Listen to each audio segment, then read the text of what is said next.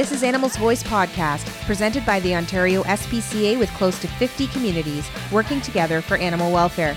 We've got another great show for you on the way, so put your paws up, sit back, relax, and enjoy the show. Hey everybody, Callie Milliman here from the Ontario SPCA. Welcome to another edition of Animals Voice Podcast. Today we are on site at the Renoir Retirement Residence here in Newmarket, and I am joined by Heather, who is a lovely resident here, and you can see that we've got Rosie joining us too. We're not sure if Rosie wants to hang out for the whole episode today, but it's a wonderful story that we have here with Heather. Thank you so much for joining us today. Thank you for having me. So we want to learn a little bit about you two and a little bit about, how you got connected to Rosie. Well, I started looking online at different rescue places, I guess, and including the OSPCA. And most of them you had to drive to and drive here and there and look at them, and I don't drive, I don't have a car. So I decided to go to the OSPCA, but first I phoned, and they had offered or said this other cat was available that might suit me. So I went, I decided to stay for 2 hours to see all the cats, and Rosie was one of them. And I looked at all the cats and went back and looked again, and she was the one that I was drawn to, and she was very friendly with me. And she jumped up on my knee, which is a good very sign. Friendly. Yeah, a good sign. Usually they hide, kind of. Then I just said, okay, I'll take her. And I didn't adopt her right away. She was a rescue, I guess, to adopt.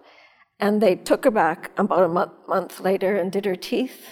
Oh, yes. So you fostered her in the beginning. Fostered to adopt, yes. That's it. And they did her teeth. And then she was ready, and I adopted her for real then. And she's been a wonderful cat. She does nothing wrong. She's very, very sweet. Perfect companion, yes, you might she say. Is, yeah. I like that you said that you spent a couple of hours there, because we always recommend, if you're interested in adopting, spend time at the adoption center or the rescue that you're planning on adopting from, because sometimes it takes time to find that right cat in this instance and really make that connection. So that's great to hear you say that. So Heather, when did you come into the residence here? April of this year. So when did you sort of decide, I think I want a little cat, a little companion? It was about August, I think. August I started looking, and I looked for a long time online, and it was scary to get an animal for a small apartment, but finally I made the decision and I adopted an older cat.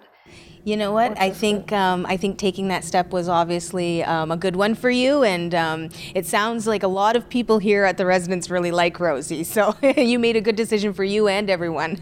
We've become celebrities, I think. Yeah, everybody loves Rosie. All the residents, all the staff loves her. How has she impacted your life since adopting her?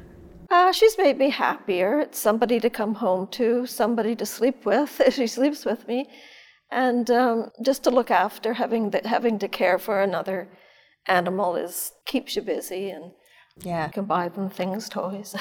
That's the fun part, isn't it? Yes. Yeah, especially as we get nearer to the holidays. How wonderful of you to have Rosie come into your life, and you've given her a loving home, and now you get to buy her all the fun things. Yeah. So Heather, how old is Rosie? Rosie was 11 when I adopted her in August. So it's a senior pet month. We know that, Adopt a Senior Pet Month, and that's exactly what you did. Yes, I wanted a senior because, I'm getting older, and I didn't want to start over with a kitten, and I didn't want to have to leave that kitten at any time of its life.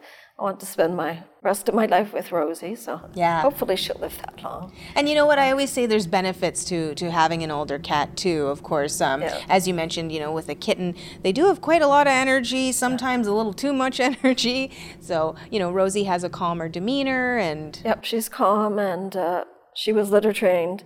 Right away, she knew where the litter was. There's never been a problem with her at all. She's obviously been kept not too badly before I got her, somebody looked after her. So. Yeah, so you're an advocate for senior pets then, yes, for sure. Senior pets for seniors in a senior's residence, Yeah. It's good, I think. But kitten would be too much for me, I know. So what does a typical day for you and Rosie look like?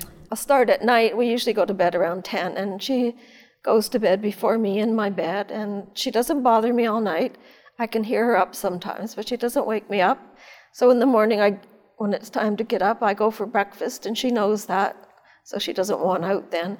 Then when I come back, sometimes she'll want to go for a walk. She'll jump in her stroller, and want to go for a walk.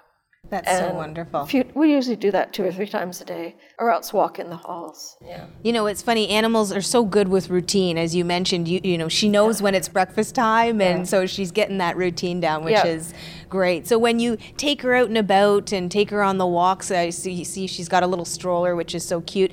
You know, how do the other residents feel about Rosie?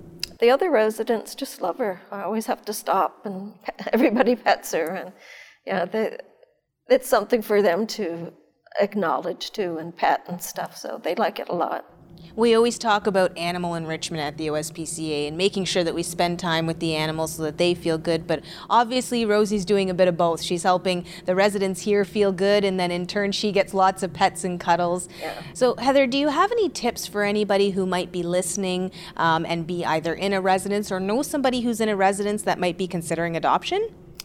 Well, I'd say to be prepared for the cat or dog before you go and get it, because I went to the OSPCA and came back with it right away.